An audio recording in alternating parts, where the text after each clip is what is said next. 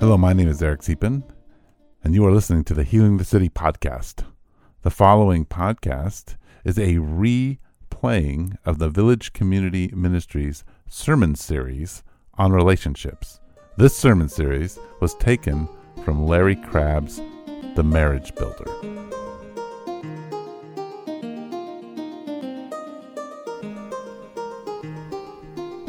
So, is this on? Okay. We met in 2001. Yeah.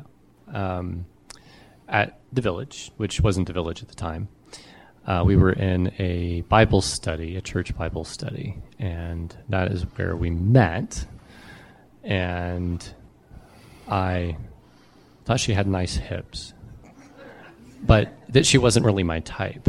And so we were friends, and I don't think she really even had any interest in me at all at the time. So we became really good friends. And I guess at some time over the course of that year, I recruited her to go on a short-term missions trip to the Czech Republic. Oh, again, it was a few years later? Really? We've slept since then.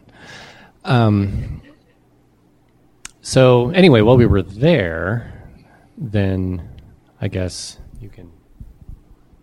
While we were there, just as friends, ministering to those around us, I noticed his love for people and his passion for them, and started seeing him differently. And then started asking his ex-girlfriend about him. I was clueless at the time. So, and then the church that we were attending at the time closed, and she went to a different church, and I stayed with this crowd and processed through a lot of garbage and things like that, and this is really good stuff. And then I found out that my friend was sick, and that she was at TMC, and that she was about to have a major surgical procedure. And I was, to give you the idea of how clueless I was, I'm like, well, when you go to visit somebody in the hospital, you bring them flowers, right? So I got like a recycled bottle, from like a water bottle. It was pretty and blue, but it was just a bottle of water. I took the label off of it, and then I went into my backyard and I clipped a couple of flowers off of a rose bush and put them in this bottle of water, and I went to go visit her. And let's take a hand vote here. Who takes a girl that they've known for years flowers just because you're friends? See, we've had this debate for a while here. Yes, especially roses. There was some. Yes, it was a Joseph's coat rose bush. It wasn't really a rose bush. They were a little different. What color were they? All different colors. Multicolor. It's a Joseph's coat. So we've had some debate through the years what his intentions were behind those roses, but my mom, when she saw them, because she was there helping me, said, "Oh, he's sweet on you." And then he started calling and talking for hours on the phone with me. And then he started coming over. She didn't tell me to hang up. And so from there, he asked me out. And I said, "Can I take my mom with me?" Because I was scared of this whole thing with him. And I had a friend who asked me, "Why are you so scared of this?" And after talking through it for a little while, I broke down in tears in the middle of a restaurant saying, "I think he's everything I ever wanted." Mm. So we had our first date, which was at the outdoor movie Cinema La Placida, if you are familiar with it. And I saw another girl there that I had asked out previously. It was a few weeks ago. Yeah, it was awkward. And then so we watched the movie, which was To Kill a Mockingbird. That's neither here nor there. Very awkwardly, and then we decided to go out for coffee Well, the outdoor movie starts at 8 o'clock at night when the sun goes down in the summer. And so we go out to Epic Cafe. Andrea has never had a mocha before. She drinks 2. I was nervous. And we proceeded to unpack each other and try to basically have this cathartic experience where we tell the other person all of the horrible things about ourselves to scare the other person off and explain to them why they really don't want to date us. So we started with manipulation in our relationship. Nice. Because we wanted the other to say, it's okay, you're lovable. So talk about that manipulation, but talk about other ways in which you've manipulated each other, and then talk particularly, if you would, about how it felt to be manipulated and then how it felt to be the manipulator. Do you mind? Go right ahead. So we were talking today about recent experiences of this, and I was realizing that, first of all, I've been very, very grumpy lately. And I've been very grumpy because first of all, I'm disappointed in God for not coming through in ways that I would like him to take care of me. And that kind of rolls downhill to Ryan as his representation next to me. And so when I asked Ryan about his business, because he started a business a few years ago, what I really want is for his business to be so grown by now that I can quit my job and I don't have to worry about it, and I can take care of my health because my health sucks. And so I ask him about his work, but I don't ask it because I'm just interested in the details. I ask it because I think I can micromanage it and grow it. So how's that going? Well, why haven't you done that? Well, let's do that. And I've been nagging, and I know that.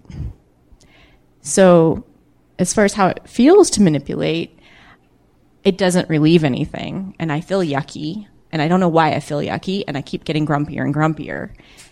And I realized today that's why. So we have a lot of stressors in our lives over the last year or so. I mean, obviously, just beyond just starting a business and having a lot of health problems and those kinds of feelings, and then we actually, this is a first world problem. I apologize, but we own 2 houses. We're trying to get rid of one because the second house is basically an albatross, and it's very stressful to have to deal with that. And so there are a lot of things that I have to pay attention to, and I'm not able to pay as much attention to growing the business as I would like. And so when I feel